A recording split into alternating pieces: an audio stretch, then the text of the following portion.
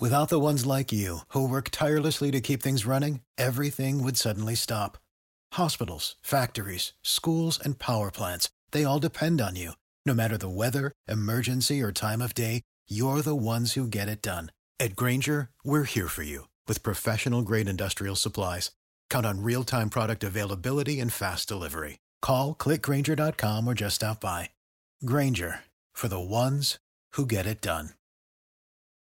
What's the easiest choice you can make? Window instead of middle seat? Picking a vendor who sends a great gift basket? Outsourcing business tasks you hate? What about selling with Shopify?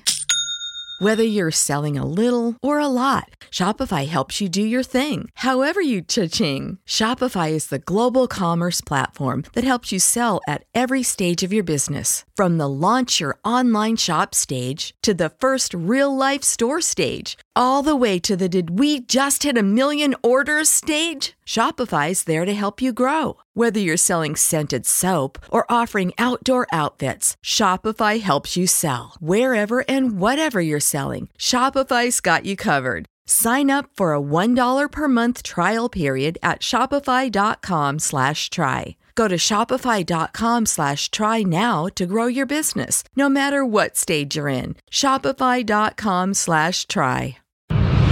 TheChairShot.com. Always use your head.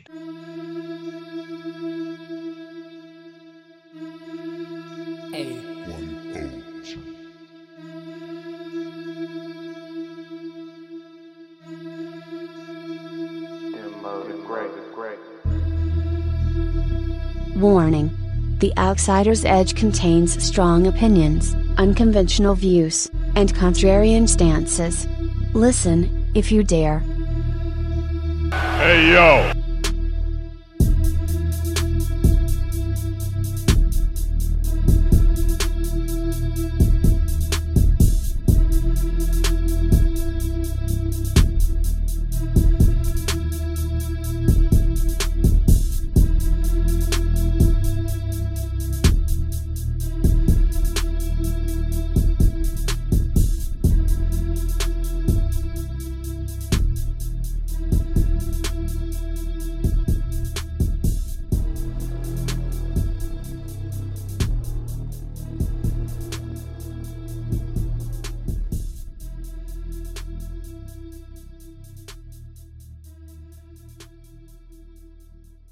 You hear the sound of those sirens. That can only mean one thing. Thank y'all for listening to another edition of the Outsider's Edge podcast here on the Chairshot Radio Network. This is still not your boy Rance, a.k.a. Ray Cash. He is still out doing adult things. This is your boy, Mr. Kyle Moores, and I am joined once again by our wonderful friend and family member, Mr. Darren Maggs Kirkby. How you doing, sir? Yeah, glad to be back. Got the call again, and I was like, yeah, I get to be an outsider. Woo, woo, woo, I mean, the last time you were on the show, you were talking about how you needed to be on the show more. So, you know, I'm a man of the people. I like to try to please the people. So I thought I'd bring you back in because, like, if Rance might be away, Carl might be away, but, man, the rest of the world still keeps moving, and, like, all kinds of shit went down again this week. We had some really good wrestling. We had some not-so-good wrestling. We've got some laws going on, and we've got some terrible, terrible people. Yes, we have. So there's no real, like, perfect place to start, so we're just going to start with the shitty thing, and then we'll move on from there. So over the week, Michael Elgin was arrested again for violating a protective order against his ex-fiancée. This order of protection was filed on May 21st of 2021 by his ex-fiancée, whose name in this article, this is from WrestlingNews.co, just the article talking about the incident. The order of protection was filed on 5/21/21 by his fiancée, Alex, his ex-fiancée, filed for her safety after she claimed she was being abused physically, mentally, verbally, and emotionally. Mm-hmm. The article goes on to talk about how she had a plan to leave a few times before, but always backed out from fear. Since I had left, I have received hundreds of phone calls, hundreds of text messages, numerous videos, and suicide threats from him. He has also reached out to my friends and family. Whenever I or someone has reached out to block him, he uses the free text calling apps to make a fake number and continues calling and texting. Sometimes saying it's him, sometimes pretending to be other people. I've asked him not to contact me numerous times. And when we're talking about some like really fucked up abuse shit, like some of the abuses listed in this report: punishment for saying no to sex, berating verbally in public and in private, isolating from family and friends, monitoring the phone and computer, sexual caretaking, pressure to engage in sex acts. The big one, exposing my sexual health by seeing male and female sex workers during our relationship. Yes. Like, this man groomed, abused, and then used this woman. Mm-hmm.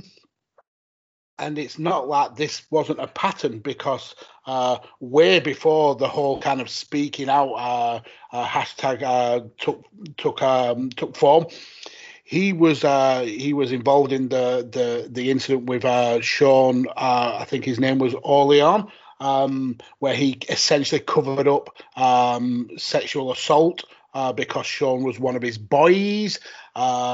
He also then tried to intimidate this woman who was accusing Sean of these crimes into having sex with him. And then there was another report by a woman who he was essentially having an affair with behind his wife's back, who said pretty much every single kind of control method by Michael Elgin was put on her, that she would be punished for saying no to sex, that he wanted it to be casual, but she wasn't allowed to have any other sexual partners, and yet he was still allowed to go home and enjoy his family life, that she was monitored through her phone, that she was isolated away from her friends and family. So this is a pattern by a habitual sexual predator. Well, and apparently his ex-wife has also corroborated a lot of this stuff. The article, again, this is from WrestlingNews.co. The article goes on to detail that his ex-wife Rachel can corroborate a lot of the things that she has reported that he had been behaving in terms of the suicide threats and the manipulation and the controlling.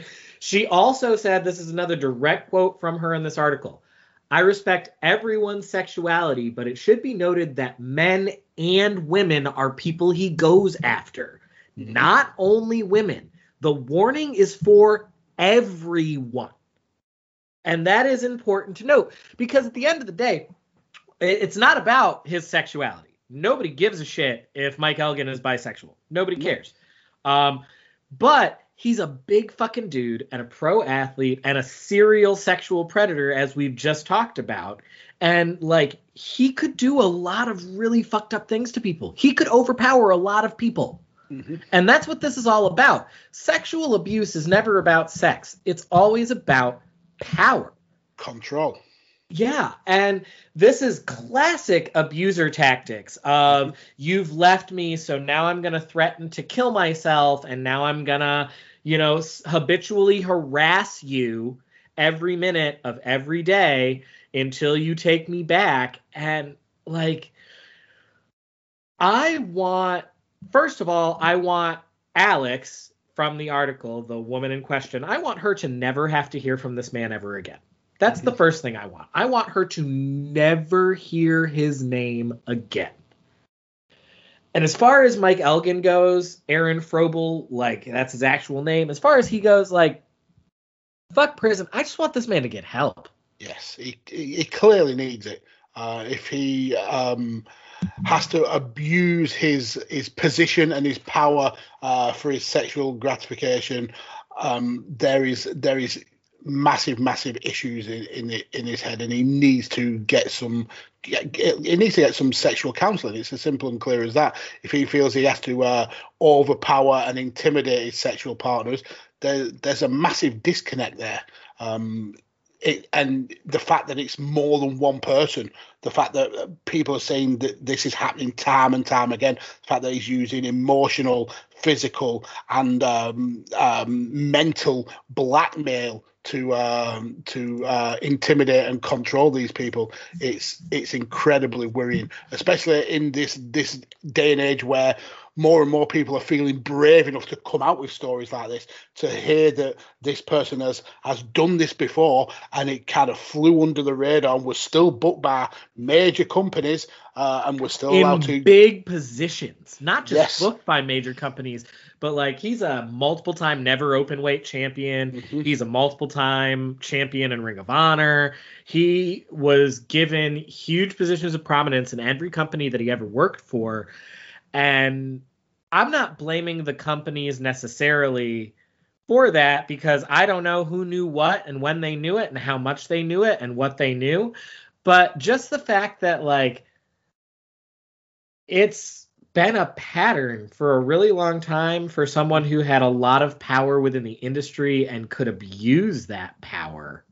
Yes. And it's just really gross. And the other thing that's worrying about it from my perspective, like I used to teach a law education class. And one thing that you learn when you look at domestic violence and domestic abuse situations like this kind of behavior ends really badly. Yeah. If it's not handled very quickly by the police, this kind of stuff ends really, really, really badly. These are the kinds of situations where people get murdered. Yeah, I mean, if he doesn't get the reply that he's looking for, it will escalate, and it'll start small with the threats and the suicide accusations, things like that. And then when that doesn't have its effect, he has to one up that to make sure he keeps that pressure on. So then it turns into physical violence, and then that physical violence gets bigger and bigger to the point where it becomes, like you said, it becomes a homicide. Yeah. So like, get help. Like, mm-hmm. You're a gross, disgusting person, and I never want you to wrestle ever again. But like, get help. Yeah, I can't agree any harder than that. And for all his victims, just know you are believed, you are supported, and you are loved. And stay away from this man. Don't be intoxicated by his SARS, and don't be dragged in with his stories of the wrestling business, because he's dangerous. In this form now, he's a very, very dangerous man. Absolutely. That's really all we've got to say on that one. There is no journalism segue out of that topic. We needed to start with that. We needed to get it out. We needed to say, get help, dude. Like, you're gross. Get fucking help. And again, to the victims, we believe you. We support you. Like, we are so sorry that you were exposed to that. Yes. Without the ones like you, who work tirelessly to keep things running, everything would suddenly stop. Hospitals, factories, schools, and power plants, they all depend on you. No matter the weather, emergency, or time of day, you're the ones who get it done. At Grainger, we're here for you with professional-grade industrial supplies. Count on real-time product availability and fast delivery. Call, clickgrainger.com, or just stop by. Grainger, for the ones who get it done. Prescription products require completion of an online medication consultation with an independent healthcare provider through the LifeMD platform and are only available if prescribed. Subscription required. Individual results may vary. Additional restrictions apply. Read all warnings before using GLP-1s. Side effects may include a risk of thyroid C-cell tumors. Do not use GLP-1s if you or your family have a history of thyroid cancer. If you've struggled for years to lose weight and have given up hope, did you know you can now access GLP-1 prescription medications at TryLifeMD.com? We're now offering eligible patients online access to GLP-1s, the breakthrough prescription medication that can help you lose body fat and weight. Listen to what people are saying. It's fun to put on jeans that you couldn't get into 6 months ago. Every morning, I look forward to getting on the scale. For anybody who's struggling with their weight, it's a godsend. And here's the best part. Your insurance may cover 100% of the cost of your medication. So go to TryLifeMD.com to have your eligibility checked right now. Get started today at TryLifeMD.com. That's TryLifeMD.com. Promotional consideration paid for by the following. Hey folks, PC Tony here. Thanks to our new partnership with Angry Lemonade, you can save 10% on physical products and digital commissions using the promo code ChairShot. Head to angrylemonade.net to check out their amazing catalog of products and services. Use the promo code ChairShot to save 10%. That's angrylemonade.net.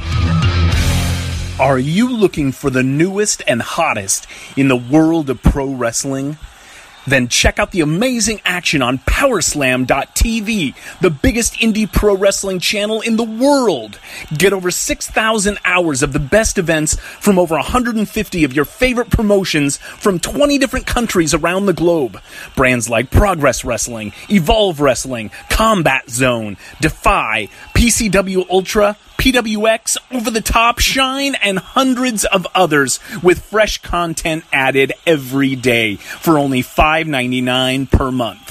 Get your free trial today at Powerslam.tv. Go to Powerslam.tv, promo code ChairShot, get your free month. Again, that's Powerslam.tv, promo code ChairShot. TheChairShot.com. Always use your head. But we're going to shift gears here. We're going to move into a topic that's not necessarily directly related to wrestling, but it could have an interesting impact on wrestling, and we wanted to talk a little bit about it.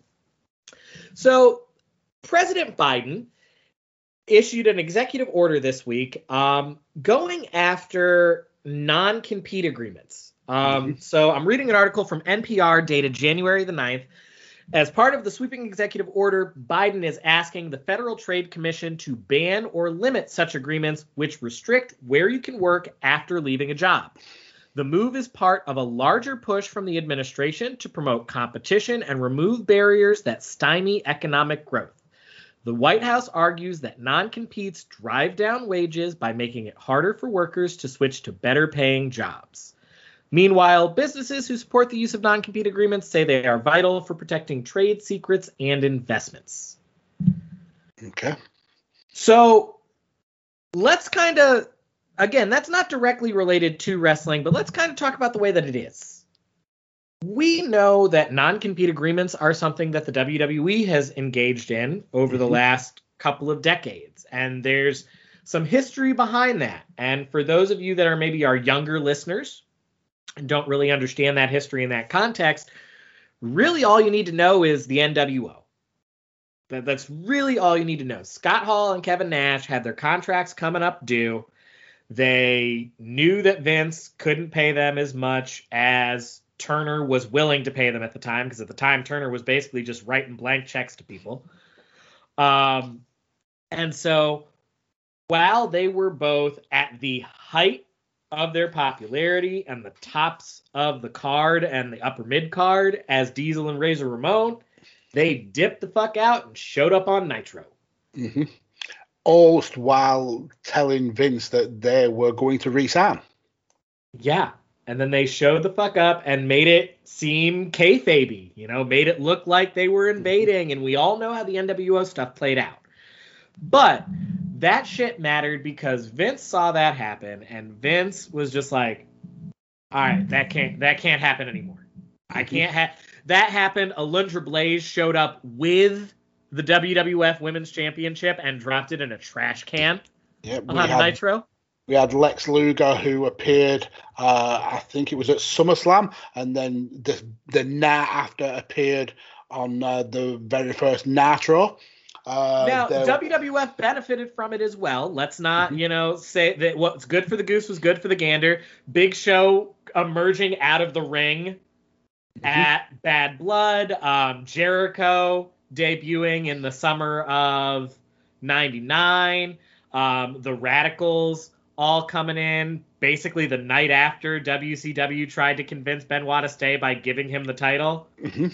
All of that shit was WWF benefiting from it as well. But the point was, what they learned from that experience was that it was not good for them to have talents who had just been on TV the day before or the week before or had just been on pay-per-view showing up on their competitor's product the very next week. Mm-hmm. So they started implementing these 90-day non-compete clauses that we all know about now. The idea being, if we get rid of you, you're frozen for 3 months, and whatever momentum you might have had at the time is cooled off considerably. Yep. Correct. Out of sight, out of mind, so that when you debut, it's not nearly as hot as it could have been. Yep. We don't really have a lot of contract issues like that here in the UK. The biggest one we have is what is called 0-hour contracts, where you're essentially employed by a company, but they don't have to guarantee you the work. So they can say that essentially you are their employee, but you aren't going to get any pay because you have no work to do. That's a big issue that the UK government is trying to clamp down on. But this whole kind of being tied to a company for a set amount of days once you've finished your contract with them, that's not a thing here in the UK. So it's very kind of jarring to see that be a thing in the wrestling business. It's just a good example of American capitalism is really predatory. Like it just is. I teach American history. American capitalism is historically very predatory. And we find every loophole in the book to empower the company and depower the worker. Right down to the WWF still calls them independent contractors so that they don't have to provide them with full employment benefits. And yet they can't, as an take independent, bookings they can't book somewhere anywhere else. Yeah. Which is... That's why the label is bullshit. That is why I forever hate the label. You know, Rance and I have had lots of debates on, well, if they become employees, certain things would change and blah, blah, blah. And I get the point that he's trying to make, and I won't put words in his mouth. But for me, it's always been bullshit because if I'm an independent contractor, I should be able to do whatever the fuck I want. Yeah, I mean, that gives you the same kind of status as a builder or as a plumber or an electrician, where you go house to house or building to building or contract to contract and do the work and then move on somewhere else. The fact that you are tied to one company means you are an employee. If you can't go and search out work somewhere else, you are an employee of that company. Yeah, if I'm not allowed to, and like not just can't seek out work, within the last year and a half, we've seen they're not allowed to generate revenue from Twitch. They're not allowed to generate revenue from YouTube and Cameos and all these other streams using their the names that WWE has copyrighted. And like they basically, WWE copyrights their names. Like and I understand from a marketing standpoint why a business would do that. But again, that means you're not an independent contractor. Correct. You're an employee. Mm-hmm. But if the government were to eliminate non-compete clauses as a matter of law and were to say that cannot happen anymore, that could open up some possibilities within wrestling that might, if nothing else, it might make WWE and AEW as the two biggest companies more, not necessarily hesitant, but more deliberate about who they will and won't release and when they will do so. Mm-hmm. Yeah.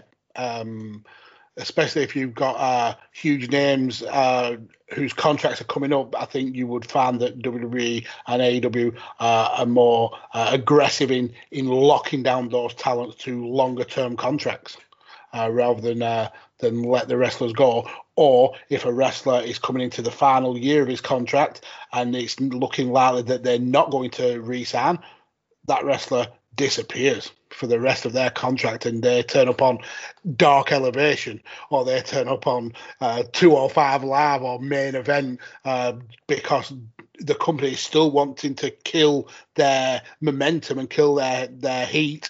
If you can't say to them, right, you can't work anywhere else for 90 days and you can literally finish here one day and then go and work for another company the next day, you ain't going to work here. You're just going to sit at home. So essentially they're on a no complete clause. It's just that they won't be working for the period of time that they've got left on the contract. And yeah, I could see that. I could see them paying people to sit at home. Creative has nothing for you. They essentially do that now. How many wrestlers do you see on Raw and SmackDown, and how many have they got on the books? Plenty of wrestlers are being essentially paid a downside guarantee to twiddle the thumbs at home. And the article that you linked, I've just read further down, and the sandwich company, the sandwich company Jimmy John's, a sandwich company, had no non-compete clauses, which prohibited sandwich staff who make subs from working in another shop a 3-mile radius. That's mental. How is that a thing? Predator. Mags, you're talking about a company. You're talking about a country where healthcare is not guaranteed to the people, and an ambulance could cause a bankruptcy. Mm-hmm. Yeah, it's scandalous. You're talking about a company. You're talking about a country where I, as a school teacher, have to buy my own supplies. Wow. I mean, Britain is in a hell of a mess, politically, socio-economically. But if there's one thing that I would never leave Britain for, it's the fact that our health service is free. If I'm in an accident or I break a bone, it's not going to cost me hundreds of thousands of pounds to get that fixed. An ambulance costs me nothing to take me to hospital. It's with insurance. Mental.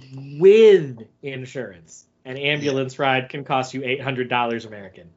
Jesus, I mean, we have the only thing that we really have to pay for in terms of healthcare is like dental. That's usually not covered by National Health, and then prescriptions. But you pay like £10 per prescription, which can cover like 5-6 different medications.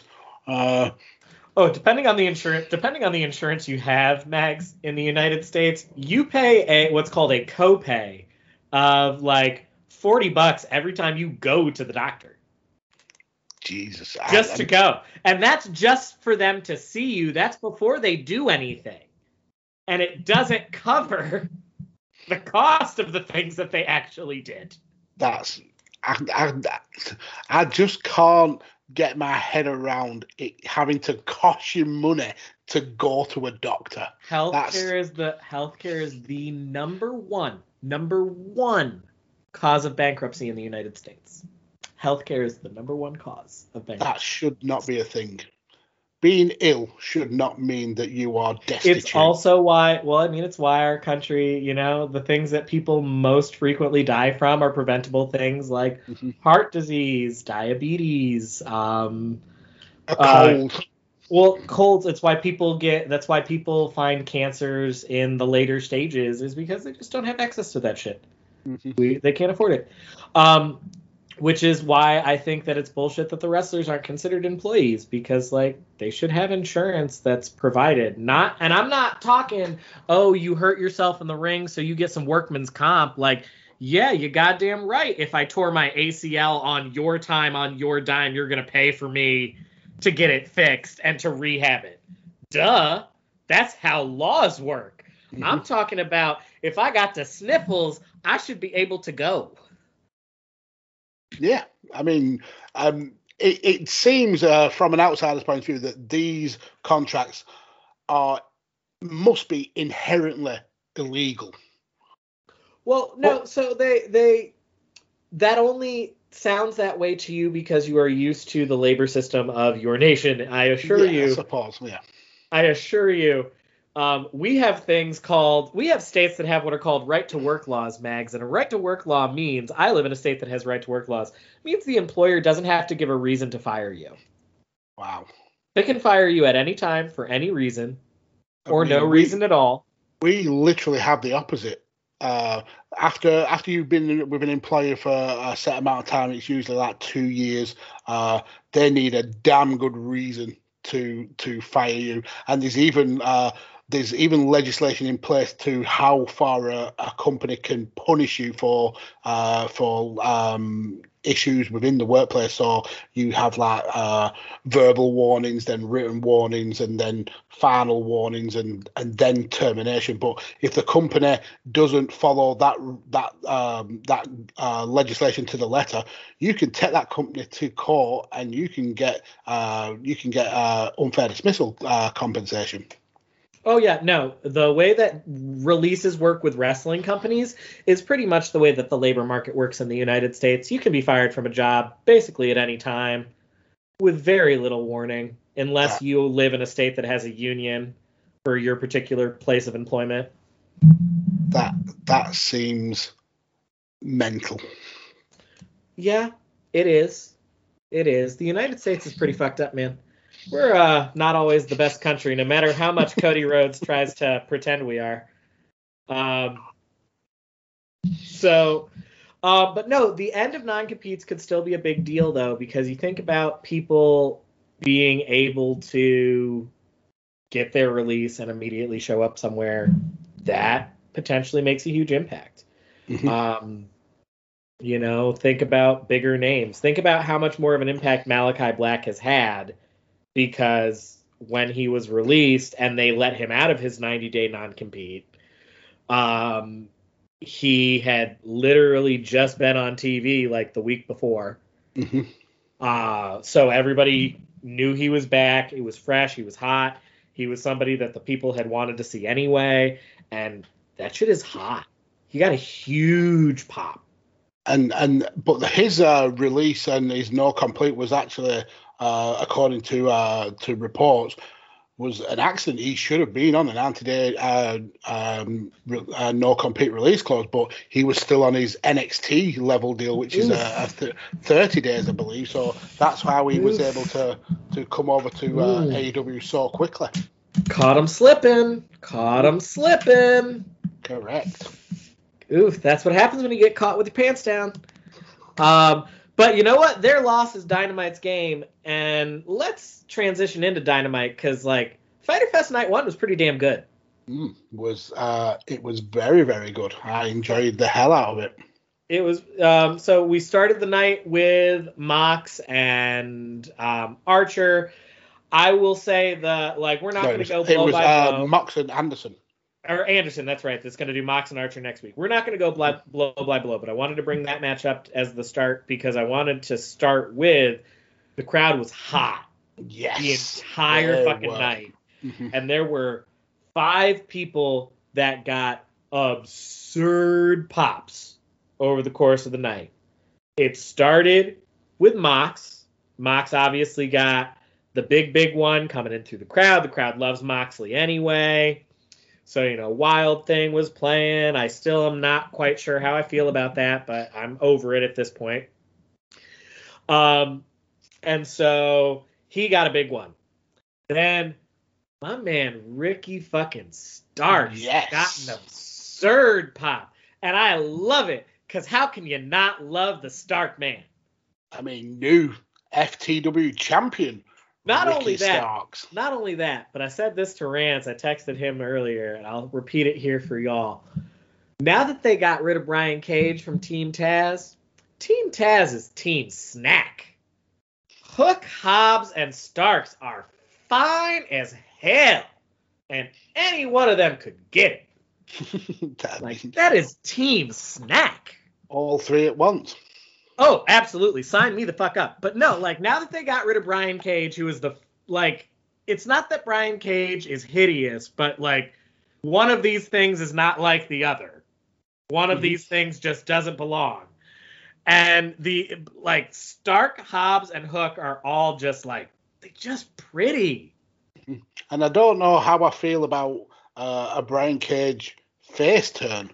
I don't know how the crowd feels about a Brian Cage face turn, because if you were paying attention to the crowd, they were doing the kind of okay, yeah, we'll boo the obvious heel shit, but other than like booing when Hobbs hit Cage in the head with the belt, like anytime Cage did something to Starks, the crowd was just like, nah, we're not about it. And then when Stark got that 3 count, the roof went off. Yes, it did. And he's got everything. I mean, he's charismatic. He reminds me so much of a 2000 The Rock.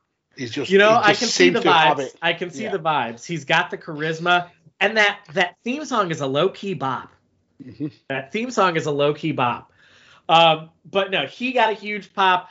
Obviously, as we all knew it would be, the pop of the night went to our boy Hangman and the Dark Order. Oh, that was such a good. I mean, this storyline has been a great segment. I hate the Young Bucks. It was a great segment. It was so good. Everything about it was good. Matt's promo was really great. I loved that. Remember us? We were your former best friends. Like, that was really good. And smelling his breath and saying, "Oh, it smells like you're still hitting the bottle." Yeah, and I mean, they're going all in, right down to like picking those gross fucking outfits just to make you like detest them. Yeah, yeah. I mean, they are smarmy, which is why like it wasn't hard to get me to hate them. I hated them already. Now it works because I'm supposed to. I don't know how it's gonna work when they want me to cheer for them because they're just smarmy pricks. I don't like them. And then you had the Dark Order having Hangman back. Like, go ahead. Yeah, and then Page finally realizing that he's got a team that love him for who he is, rather than having to kind of like live up to an ideology like the Elite. And he's ready to face his biggest fear. Mm-hmm. He's ready to face his fear of failure because he's with his friends who fail all the time, and it's okay. Yes, it doesn't matter. They'll still love you, or they'll still have your back, whether you win, lose, or draw. And this is the storyline that we built. This has got to be the biggest match in AEW history. Definitely. And here's what I want us to talk about. Because not next week, but probably the week that I will be live in the crowd in Charlotte, North Carolina, they're going to do 5v5, the Elite versus the Dark Order. Elimination style. We obviously know who the 5 is for the Elite: Kenny, the Bucks, and the Good Brothers. Who are the 4 they're going to put with Hangman? Okay, which so members of the Dark Order? It's one of the 2 tag teams. So, like, which tag team? Yeah, because just to continue the story, Hangman, if they win the match, Hangman is guaranteed a title match against Kenny, but one of the Dark Order tag teams is also guaranteed a title match against the Bucks. So there's a lot of big names and huge characters in there. Because obviously All Out is going to be the Dark Order's coronation. Evil Uno will become the TNT champion.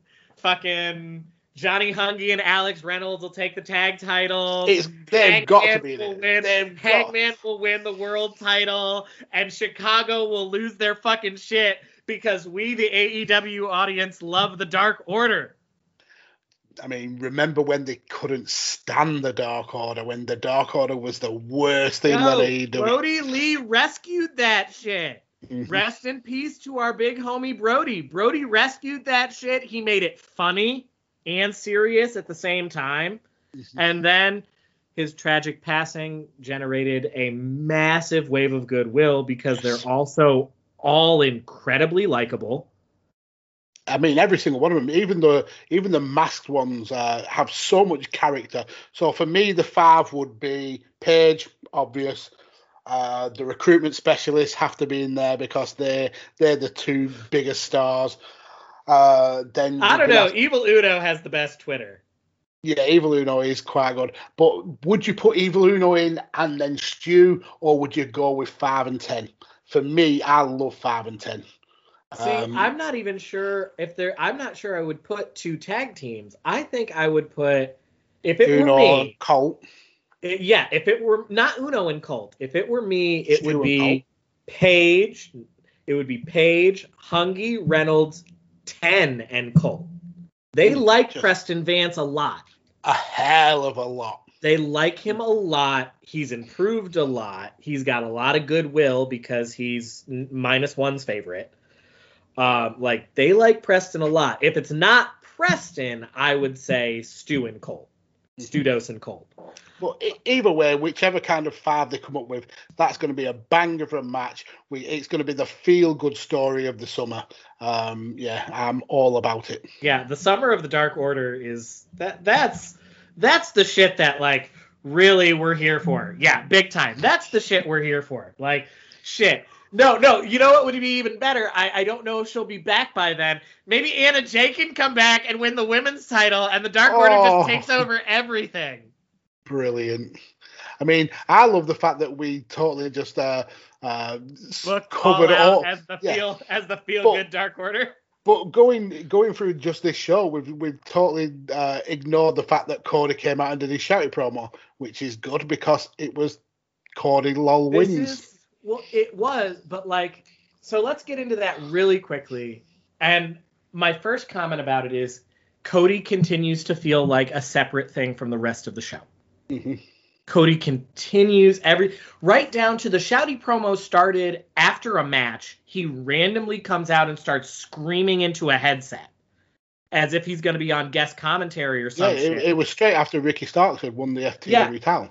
Yeah, as soon as Taz leaves the booth, he just comes out, grabs a headset, and starts screaming into the headset about Malachi Black kicked a 62-year-old man and just shouting incessantly into the headset, working himself up. And I kept saying, as he's doing that, why is he screaming this into the headset and not to the live fucking crowd that's here? And sure enough, just a couple minutes later, he huffs down to the ring so that he can grab the microphone and continue just screaming. Mm-hmm. And it was what I came away from it with was, oh, so this is one of those promos where you think that by continuing to shout, you're making a more valid point. Yeah. Yeah. You think that just by continuing to scream louder and louder and louder, that it's emphasizing what you're trying to say. And really all I'm hearing is you shouting like fucking crazy. Mm-hmm. So then Malachi Black comes on the screen and Cody eventually challenges him to, come down to the ring and say it to his face. And so Malachi says, and this was a really baller ass line, a baller ass moment. He's like, I was hoping you say that. And the screen cuts to black, the arena goes dark, and he shows up standing in the corner. Mm-hmm. That was really fucking badass. Yeah, that reminded me of when we had the Rock and Stone Cold Steve Austin feud, and it was over the Intercontinental title, and then we got an Austin promo on the screen, and he says at the end of it, you've got to ask yourself, is this live or is this Memorex? And then Austin comes through the crowd. Oh, he was the cameraman? Yeah. Oh, no, you're right. Yeah, he came through the crowd. It kind of reminded me of that, and one thing that was so on the nose, and this is typical Cody, was we're talking about Malachi Black wearing black makeup. What did Cody wear? An pure white 3-piece suit. Yeah, angelic, as if he's the no lat and subtlety at all. Oh, it's so on the nose. It's so on the nose. All. And it's just absurd because it's just I know your daddy raised you better than this, man. You know better. This is so just on the button. And I don't blame Malachi for this. I don't blame. And another thing he did when he was shouting into the headset, and I don't know, I keep getting annoyed by it because it seemed to me he did the Tommy End Malachi Black thing again. Mm-hmm. And that bothered me because it seems to me that Malachi Black is putting a whole lot of time and energy to be different, to be Malachi Black and to explain to you, no, this is who I am now. Mm-hmm. This is and so maybe it'll make more sense if long term they plan to go with kind of a 3 Faces of Foley type thing, and he's gonna have this split personality gimmick going on. But for right now, I'm just he has made it very clear that he's Malachi Black, and you just keep misnaming him. Yeah, and you keep referencing Tommy End, and Tommy End is a character that had no interaction whatsoever with Cody Rhodes, because when Tommy End hasn't was existed for 6 years? Yeah, when Tommy End was a thing, Cody was deep in WWE. They kind of almost cross paths. They missed each other, because by the time Cody went on his indie tour, Aleister Black was at NXT. Yeah, and so him keep referring to Tommy End as if they've had these wars on the indie circuit and they've been great friends. It doesn't make sense. All you're doing is kind of like try to, remember this guy was Tommy End. Yeah, Malachi Black was Tommy End. Wink. This is the guy who used to be Aleister Black. Wink, wink, wink. Speaking of him, though, in that segment, I said 5 people got mega pops last night. Number 4 was our boy Malachi Black. Yes, it was. Because when those lights went up and he was standing there in the ring, they went banana pancakes for Malachi Black. Yes, they did. And it was awesome. Mm-hmm. And then my 5th big pop, the other one, I mean, Darby Allin got a big pop, but fuck Darby Allin. I don't understand the appeal at all, and he's kind of a sexual predator, and I'm just not on board. But my other big pop of the night was Dr. Britt Baker, DMD. She is such a fucking star. Yeah. The one part of this whole promo, this segment that ruined it for me was Vicky Guerrero. The shouting at the end of it. Shouting over the fact that they were shouting it as if they were talking to Britt in the ring, but Britt was gone. She was gone. She'd already gone, and it was clear that this was not on the Tron for her to be looking at, and that brought me to my only real criticism of the show. This was my only criticism of the show, and it's a recurring criticism that you and I have had of Dynamite in general. AEW remains all sugar all the time. Mm-hmm. It is a nonstop sugar rush from 8 p.m. to 10 p.m. And there are times when that's okay, but there are times where it's not that it's too hard to follow. It's not too hard to follow. I don't understand why people think that us bringing up this sugar rush criticism is saying that it's hard to follow. It's not hard to follow. I followed everything that happened last night. But sometimes it's okay to let a segment breathe for a second. Mm-hmm. Let it breathe. Let us take just a quick minute to process it. Take our emotions for, a moment, and then you can launch into your next thing. But the way that they do it, it feels so seat of their pants, like they're worried they're not going to get it all in. Mm-hmm. Yeah, I mean, they bounce from segment to segment so quickly, and I think that's one thing that WWE does get right. They will kind of go over segments and kind of relay that information. A lot of the time they do it ad nauseum to the point it gets annoying, but they do at least keep feeding you that information. Where on AEW, sometimes if you aren't fully concentrating, you're going to miss something, and it might be something that's pretty important, but they don't tend to kind of backtrack and kind of refeed you that information because everything is so breakneck pace. It's like bang, bang, bang, bang, bang. Well, and it's because it's so bang, bang, bang, bang, bang. One thing that I've started to notice is I've started to be able to pick apart the tropes, which you would expect after a company's been around for 2 years. You start to identify, and it's just I've started to see some of these segments, and I'm just oh, okay, so this is what they're going to do next week. Okay. Oh, yeah. So this is the build to that. And I mean, that's good. That means they're telling the story correctly. Yeah, I mean, we got that fairly early in the show with the Proud and Powerful Boys. The Proud and Powerful segment was real good. That was clearly a setup to have the tag match, and that was good because the tag match is not next week, which means the tag match will be in North Carolina. Mm-hmm. Where it should be, because if you have a show in North Carolina and FTR is not on the card, I will flip a table. I mean, they are some Carolina boys. And as a Carolina boy, I will tell you, we are not here to not be given our own. But to put his ass on the show.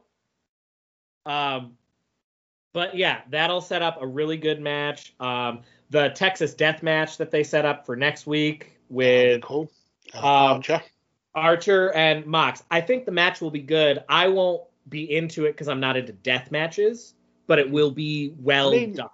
The first one that they had in New Japan wasn't technically a death match. They called it a death match, but there wasn't a lot of death in it. There was a bit of crawling over some glass dust and some table spots, but it wasn't like as hardcore as some of the Japanese death matches. Be interested to see what AEW's take on it is. But the one segment on the show that it kind of annoyed me was the backstage interview with Jericho. That mostly annoyed me because Sean Spears just don't do it for me. Yeah, but that bit, yeah. But the fact of how repetitive it was, he essentially said exactly the same things that he said in the sit down interview in the sit down face to face with MJF the week before. It's clear he's trying to pimp some more merch with the whole kind of God of War, God of Thunder thing. It's so kind of in your face. Yeah, we get it. Your new merch line is going to be about how you are part of the Greek mythology and you're the Hercules. We get it. It's in our face. I thought he was supposed to be going on fucking tour.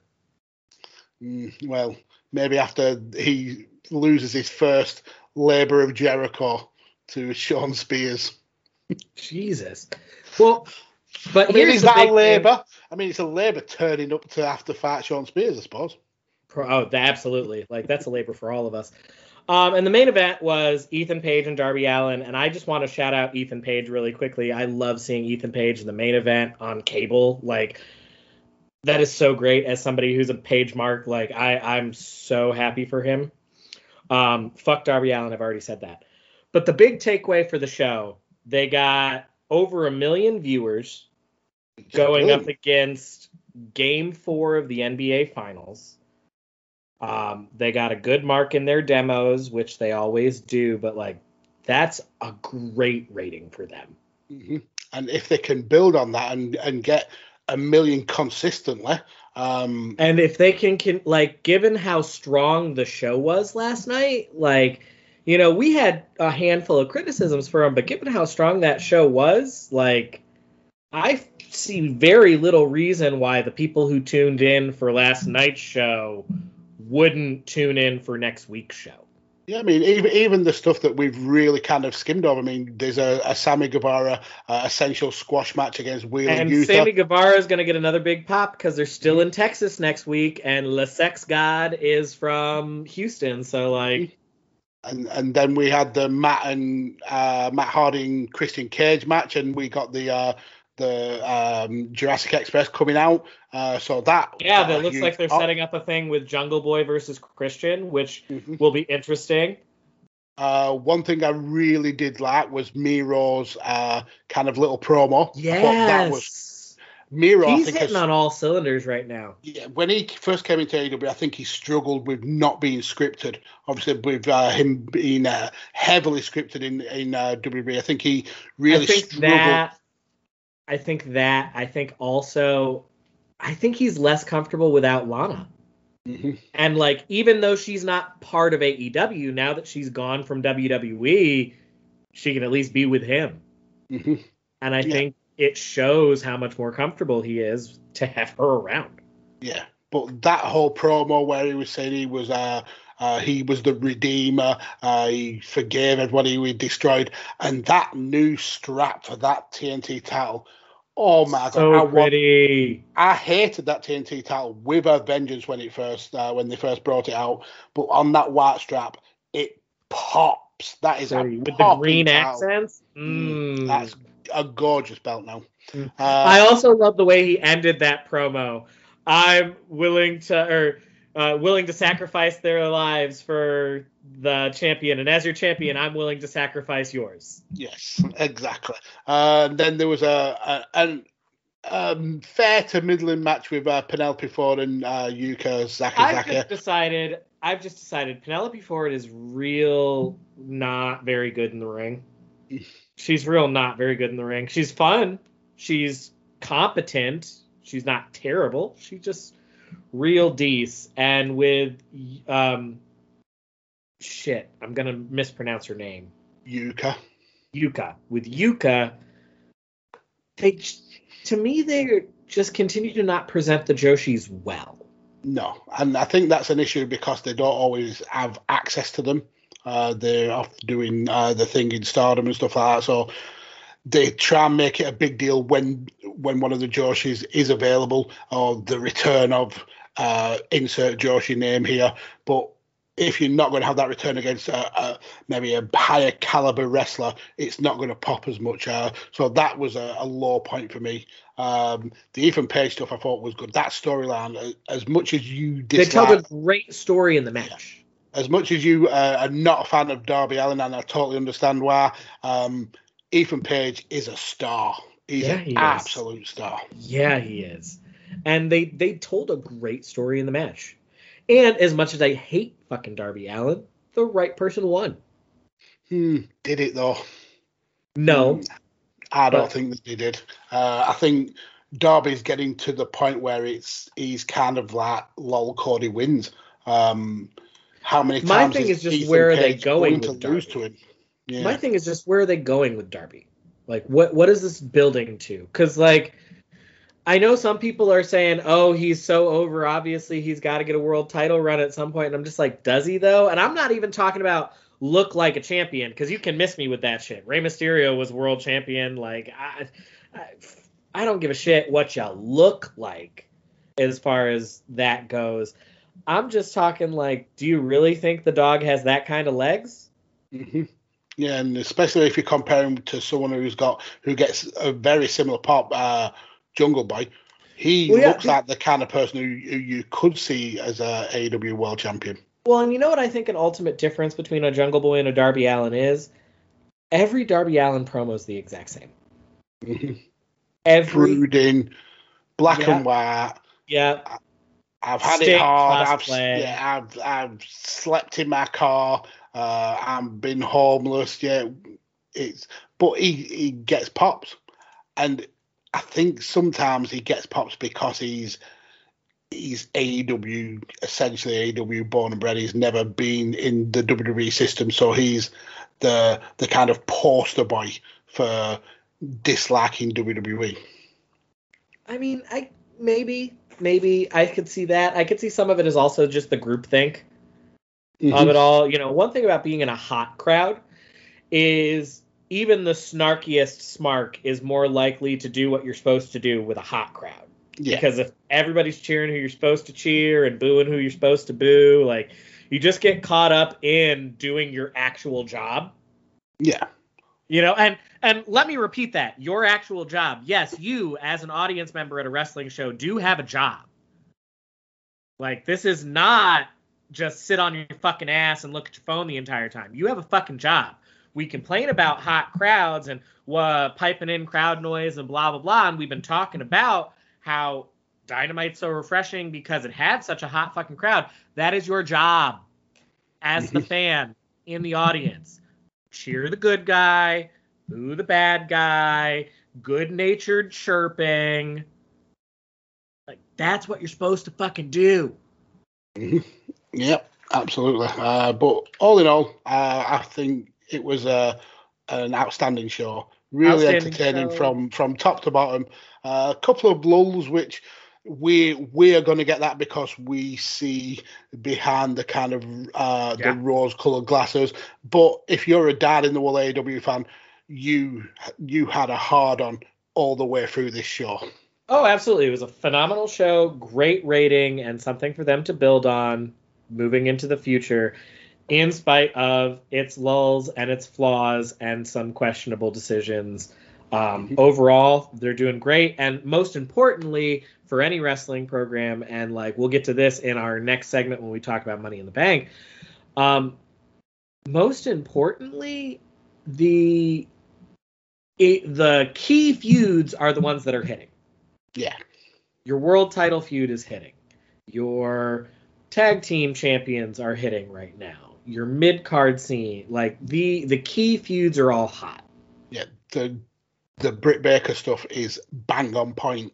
So yeah, you're cooking with grease. They're nailing everything that they need to nail to keep you tuning in week after week. Yeah. So, you know, On the other hand, the same cannot always be said for our friends in Titanland. But before we go over everything that's going to be going on with Money in the Bank, we're going to take a quick ad break. Promotional consideration paid for by the following. Hey folks, PC Tony here. Thanks to our new partnership with Angry Lemonade, you can save 10% on physical products and digital commissions using the promo code ChairShot. Head to angrylemonade.net to check out their amazing catalog of products and services. Use the promo code ChairShot to save 10%. That's angrylemonade.net. Are you looking for the newest and hottest in the world of pro wrestling? Then check out the amazing action on Powerslam.tv, the biggest indie pro wrestling channel in the world. Get over 6,000 hours of the best events from over 150 of your favorite promotions from 20 different countries around the globe. Brands like Progress Wrestling, Evolve Wrestling, Combat Zone, Defy, PCW Ultra, PWX, Over the Top, Shine, and hundreds of others with fresh content added every day for only $5.99 per month. Get your free trial today at Powerslam.tv. Go to Powerslam.tv, promo code ChairShot, get your free month. Again, that's Powerslam.tv, promo code ChairShot. TheChairShot.com. Always use your head. Why should you visit TheChairShot.com? TheChairShot.com is your home for hard-hitting reviews, news, opinion, and analysis with attitude. Why? Because you're smarter than the average fan. TheChairShot.com. Always use your head.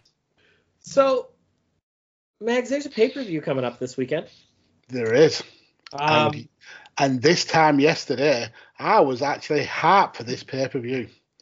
And then today, I'm not so hyped.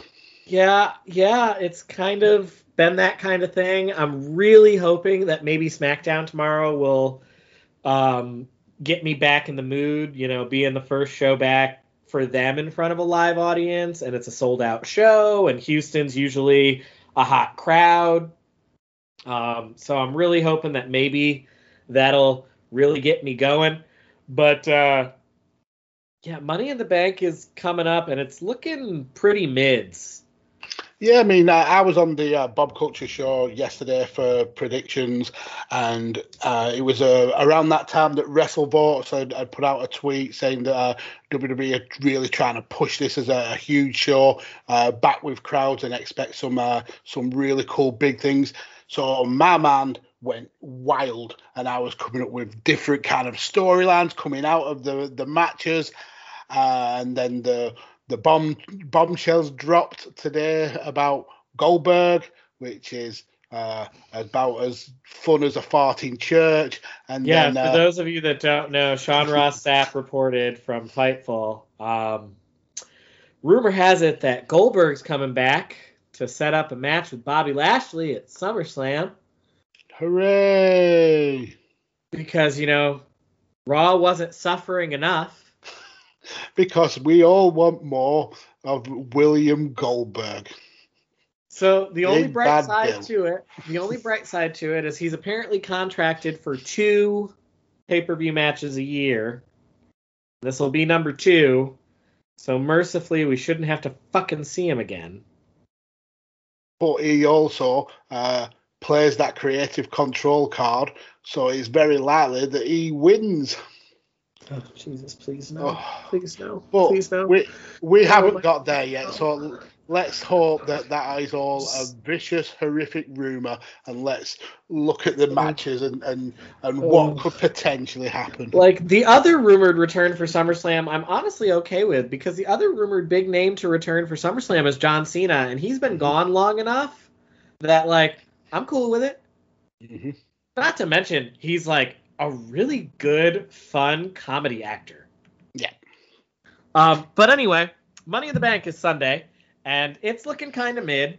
We'll do what we always do, and we'll go down the card in match order. So I'm going to start with the bottom of the card. And for the Raw Tag Team Championships, we've got AJ Styles and Amos versus the Viking Raiders. Raw sucks. I'm going to pick... Go on. I was just going to say Raw sucks. I'm going to pick the Viking Raiders. Just fuck it. Something different. Okay. You're wrong. AJ and Omos retain. This actual match was actually meant to be on Raw, but it only got bumped to the pay-per-view because Bayley got injured and they needed a filler match. I think this is building to RK Bro versus AJ and Omos. So Viking Raiders are mate weight in this match. I mean, you're probably right.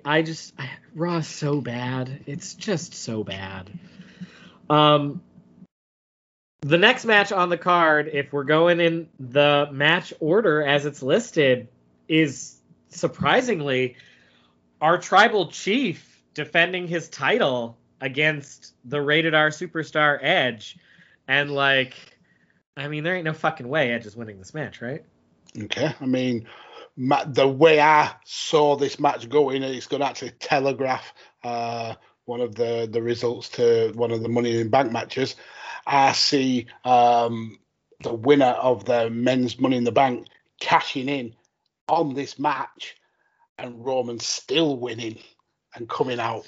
So I had Seth Rollins winning the men's Money in the Bank, cashing in, him costing Edge that elusive one-on-one match with Roman, just like Daniel Bryan did.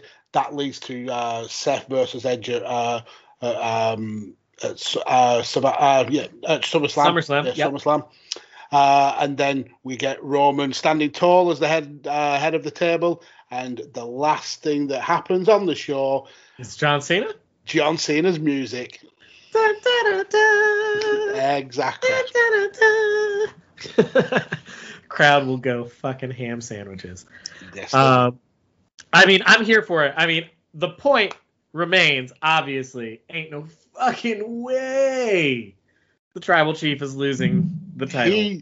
I will say this until he loses it, but I want Roman Reigns to hold that title until WrestleMania Hollywood when he faces The Rock. So that is another 18 months away, and I am here for it. I mean, I'll ride the wave. I'll ride the wave. Next match on the card, they've got Rhea Ripley, who's not hitting at all, defending the title against Charlotte. I feel like Rhea's going to still win, even though she's not hitting at all. I just feel like she's going to win and maybe face Becky. Maybe. For me, this is a curse now on this Raw Women's title. The champion before, Asuka, was an afterthought. She was a bit part player in the Alexa Bliss storyline. That's how bad the champion is looked at on Raw. Rhea has so struggled with character work for me since being called up. She's in this kind of tweener mode, which doesn't work for her at all.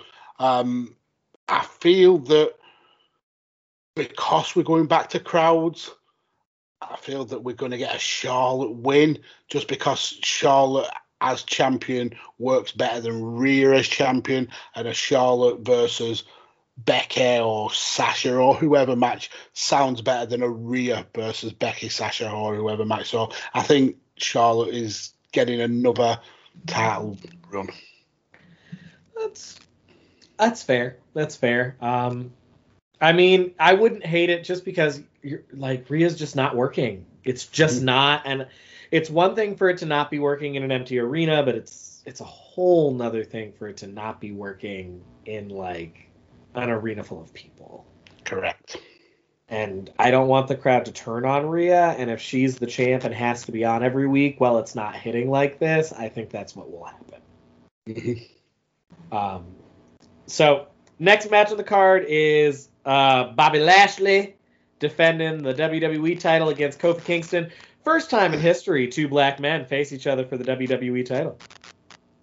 Interesting. Pity that one of them is just going to absolutely squash the other, which is sad. I mean, Kofi deserves better than to be squashed, damn it. Do you remember how hot Kofi Mania was?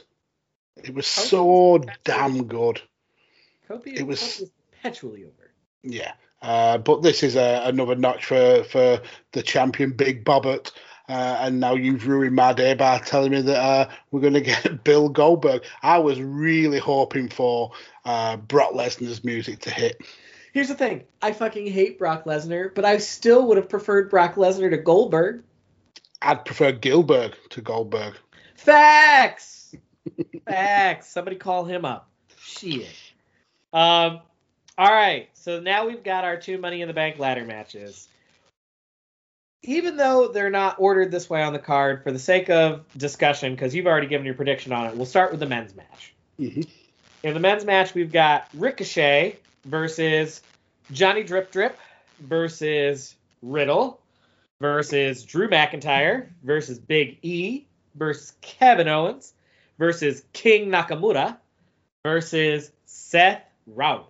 Mm-hmm. Now on paper, this is a real good fucking match. I mean, I'd argue that that's the most talent-stacked Money in the Bank we've had in a long time. I would also say that, like, you know, as much as I fucking hate Riddle, his name isn't the one that sticks out as like, what is this person doing here? Ricochet's name sticks out real bad. You know he's there for the spot. I know he's there for the spot, but here's the thing. You got Johnny Drip Drip and Seth Rollins that you can use for that spot. And if we're being real from like a kayfabe standpoint, Mustafa Ali would make more sense and would also be able to do the fucking spot. Humberto Carrillo would have probably made as much sense. I'm just saying from a name standpoint and from a cachet standpoint, I'm just like, what is Ricochet doing with these names? Even if my Seth Rollins prediction is wrong, you can rule out half of this straight away. Oh yeah, and not even because they're garbage, but because like they're people that are clearly involved in other things. Yeah, like Riddle is clearly doing other things. They're not going to pull the trigger on Jomo as much as I would love for them to do so. They're just not going to do it. If it's not Rollins, the only 3 people I could see it being are Drew McIntyre, Big E, or Kevin Owens. Really? Kevin Owens is someone who I would rule out straight away just because he's got nothing really going on.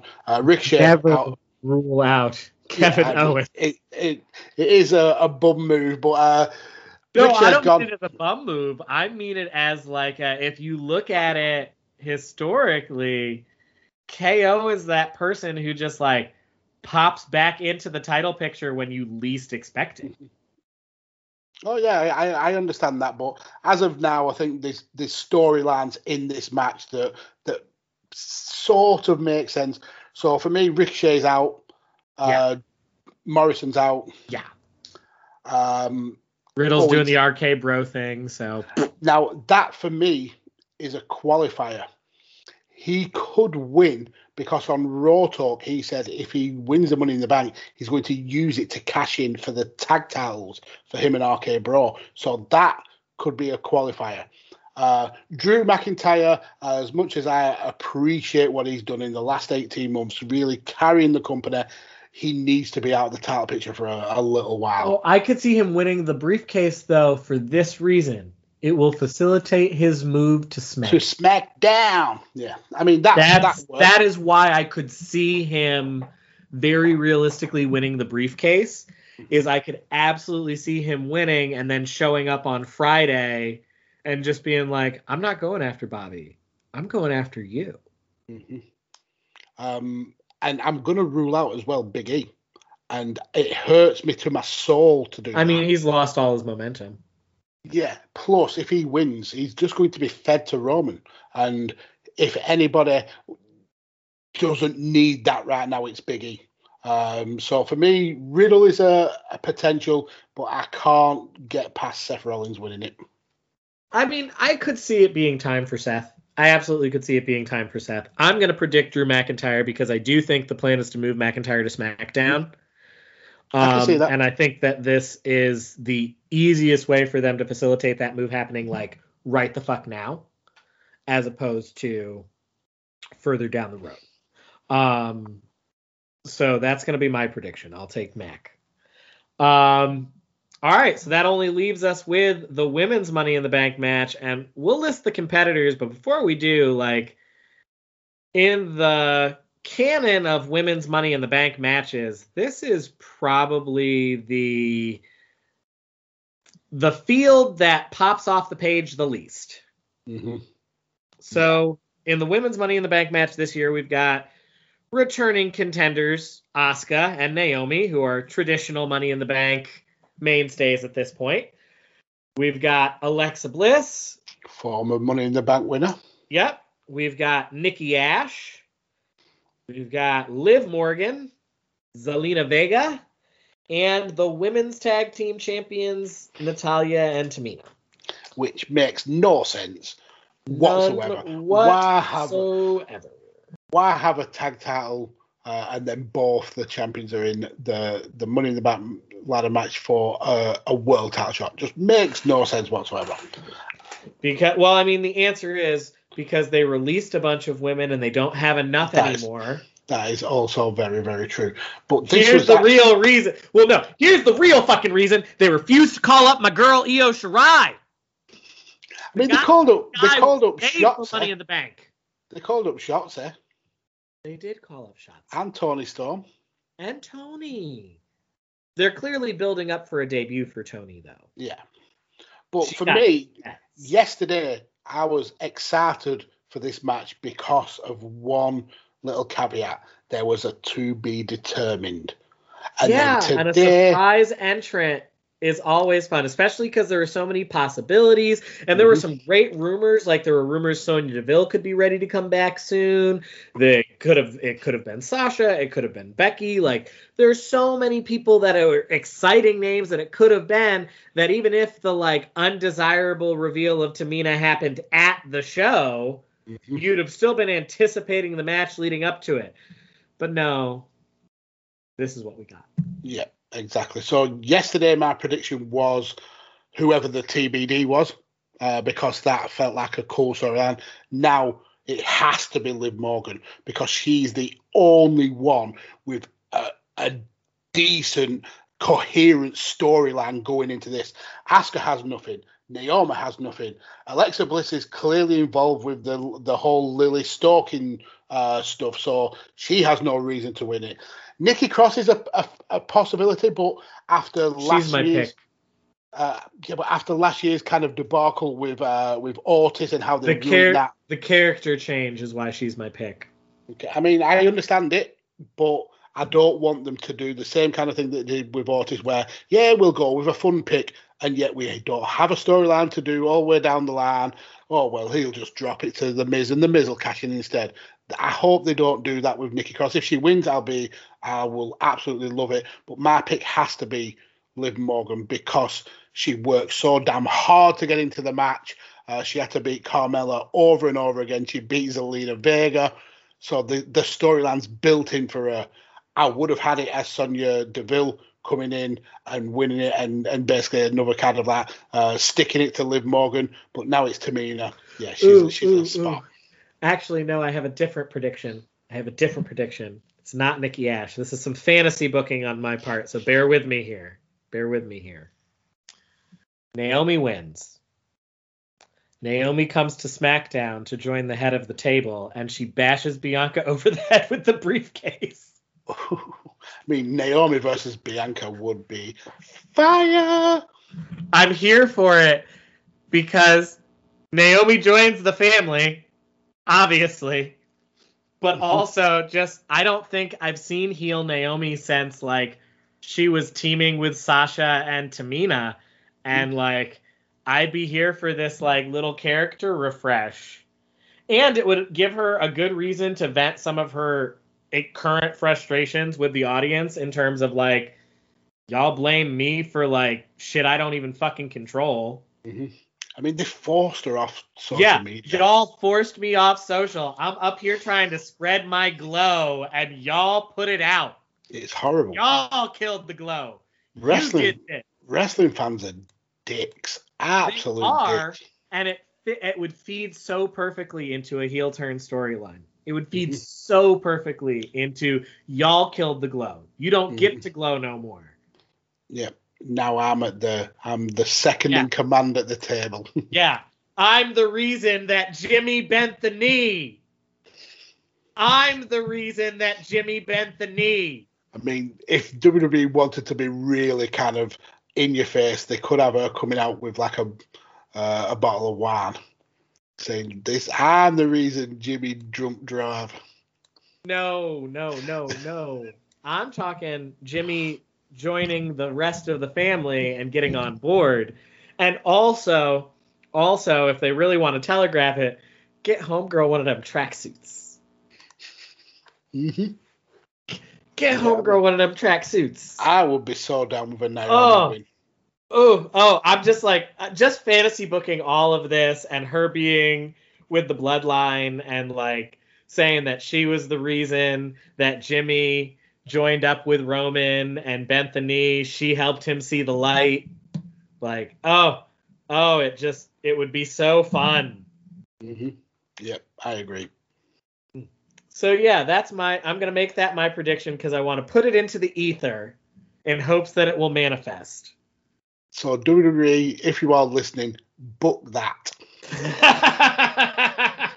Gonna manifest it into existence. Oh shit. So, but yeah, the rumored returns at SummerSlam are John Cena and Bobby Lashley, and we are just not here for it at all. Cena, I would be happy to have. John Cena, I'm here for, but Bill Goldberg. Nah, I'm good for Goldberg.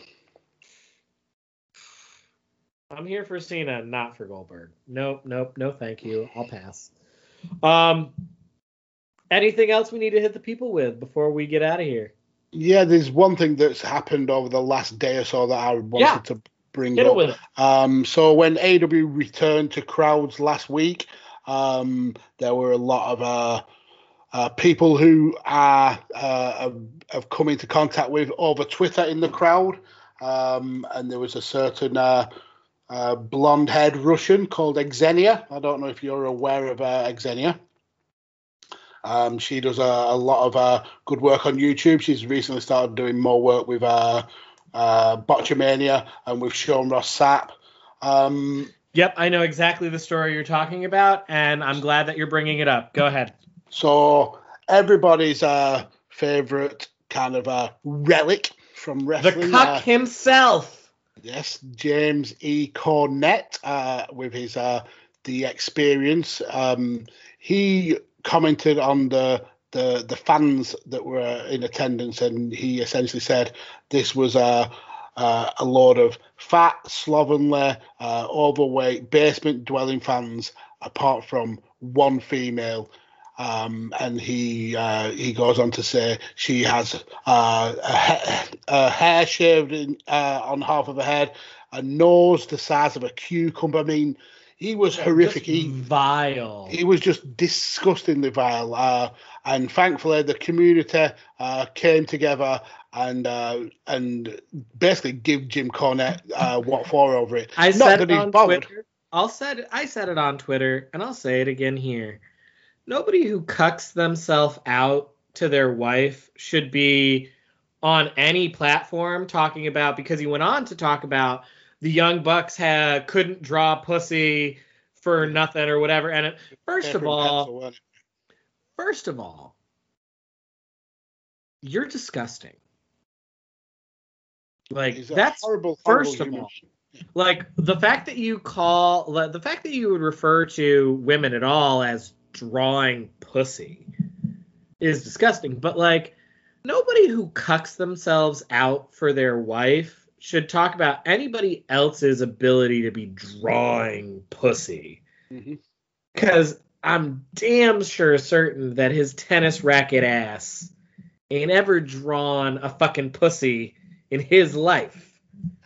I totally agree. And whether you are a fan of Xenia's or not, the fact that he singled her out and threw this abuse at her just shows what a low life creep that he really, really is. And what the fuck difference does it make what her hair looks like? No, or anybody's.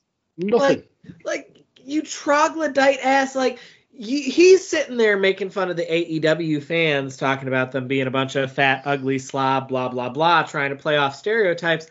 But motherfucker, comments like that about Xenia in the crowd are exactly why the stereotype is that wrestling fans are a bunch of gross mouth breathers. Because you're doing some mouth breather shit.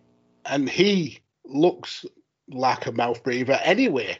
He is exactly what he described. He's overweight. He looks like he lives in his mum's basement. He's the prototypical kind of stereotype of a wrestling fan. So the fact he thinks he can throw around these comments is it's disgusting. Absolutely disgusting. What makes it worse is like it's all just because he's fucking bitter. Mm-hmm. That's the entire reason for all of it, is just that he's so bitter. He's so bitter about the ways in which the business has changed and the success that AEW and other companies have been having because of these changes, and how it's not what it was 30 fucking years ago. And I will keep coming back to things like when people like him, or like when The Undertaker said his shit about how tough the locker room was. I'll take a soft locker room full of video game players and an evolved wrestling product where the performers live into their 50s and 60s regularly. Correct. Any day of the week. Yep. And it kind of reminds me of the comments that Undertaker came out after he quit, when he was saying that wrestling locker rooms have gone soft, and then I think it was Xavier Woods said something like, "Yeah, but we're at least now we're surviving till our 50s and 60s." Yeah. I'd rather that than people turn up to the show with a 24 pack of beer and a gun. Or doing lines of fucking Coke before they go out to the ring. Exactly. Like, no, just, yeah, you're right. Things are different. Yeah, you're right. Things have changed. Change is a good thing. Mm-hmm. The fact is, he's a dinosaur, a relic of when wrestling was shady and seedy, and that's what he harkens back to. But now anybody can be a wrestling fan. Man, woman, gay, straight, bar, whatever.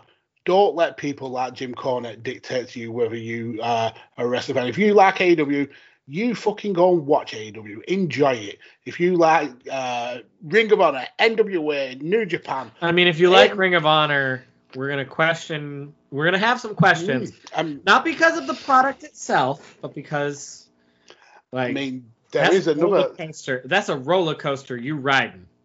But Ring of Honor nailed a great match this week with the Briscoe brothers fighting each other in a cinematic match.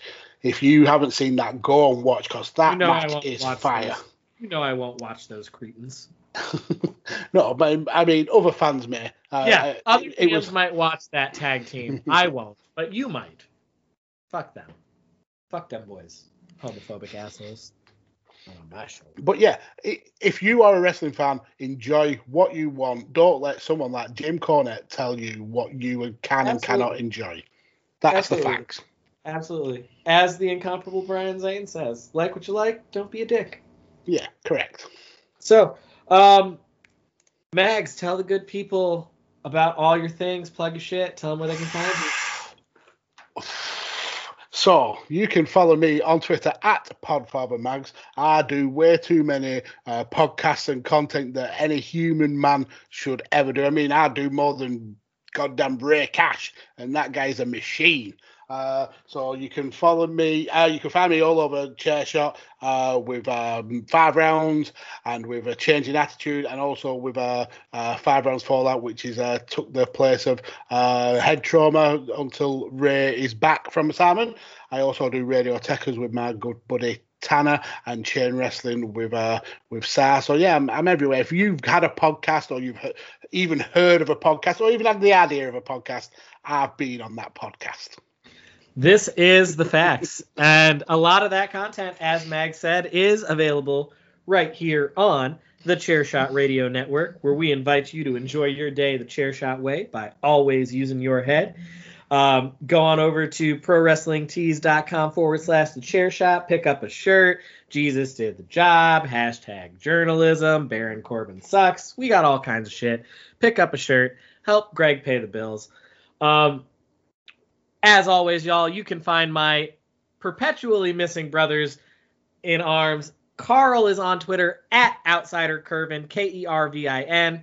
Rance is on Twitter @It'sRayCash, REY as in Mysterio, CASH as in dollars. I am on Twitter @Dr. S'mores, Dr. S'mores. And the show is on Twitter @OutsidersEdgeCS. Check out the Chairshot Radio Network @the Chairshot Media. Always use your head. And remember, y'all, we here at the Outsider's Edge are some increasingly less young gentlemen doing everything we can trying to make it out here in this world. And sometimes we're going to hit you with some hard facts like, get fucking help, Michael Elgin. Get help. And other times we're going to hit you with some of that good shit. Like, Fyter Fest Night 1 was that good shit, y'all. It really was. It was. But no matter what, y'all, we're just out here chasing our dreams, and you have got to respect that. Because if you don't, well, Mags has given me permission from over in England, and we just don't give up. Fuck. Welcome. Thanks for listening. We'll catch y'all next time. TheChairShot.com. Always use your head. Enjoy all your favorite sports like never before at BetMGM. Sign up using code Buckeye and receive up to $1,500 back in bonus bets if you don't win your first bet. When you register with BetMGM, you'll get instant access to a variety of parlay selection features, live betting options, and the best daily promotions in the business. And with BetMGM at your fingertips, every play and every game matters more than ever. Place your money line, prop, or parlay bets with the king of sportsbooks today. Sign up using code Buckeye and receive up to $1,500 back in bonus bets if you don't win your first bet. BetMGM and GameSense remind you to play responsibly. 21 plus and present in Ohio, subject to eligibility requirements. Rewards are non-withdrawable bonus bets that expire in 7 days. Gambling problem? Call 1-800-GAMBLER. In partnership with MGM Northfield Park.